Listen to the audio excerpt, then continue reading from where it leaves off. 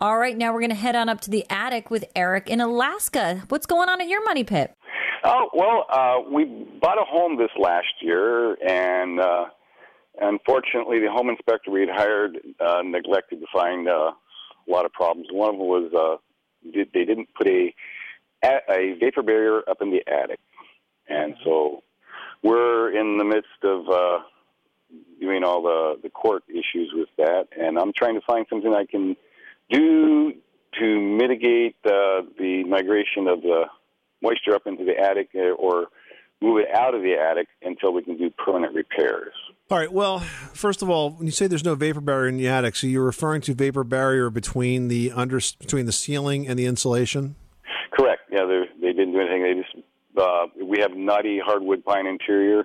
Okay. And they just laid the fiberglass on top of it? Is that what happened? Oh, well, that blown in insulation. Oh, blown in insulation. Okay.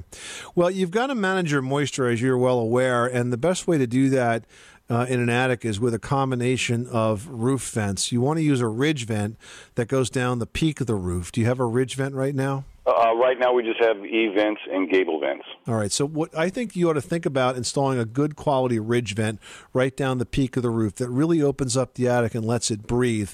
I would get one that's made by the Air Vent Corporation. It's a CertainTeed company.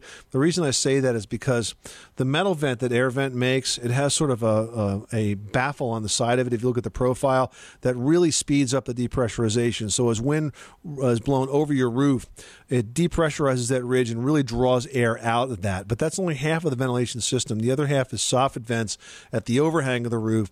So if you had soffit vents and a ridge vent, then what happens is air presses into the soffit, it rides up under the roof sheathing and exits at the ridge. And that's a cycle that runs 24/7, 365. So you're always sort of washing drier ambient air through that attic and pulling moisture out at the same time. That's a very effective way to go. Yeah. Now, we have a metal roof here. So did they have a application for a metal roof? Yeah, I don't see why you couldn't use a ridge vent on a metal roof. The specific type of ridge vent may be a little bit different, and of course the insulation is a little bit different. But we see ridge vents and other types of vents on metal roofs all the time. The roof still has to breathe, metal or wood. Yep. Okay. Yep. All right. Thank you much. You're welcome. Thanks so much for calling us at 888 Money Pit.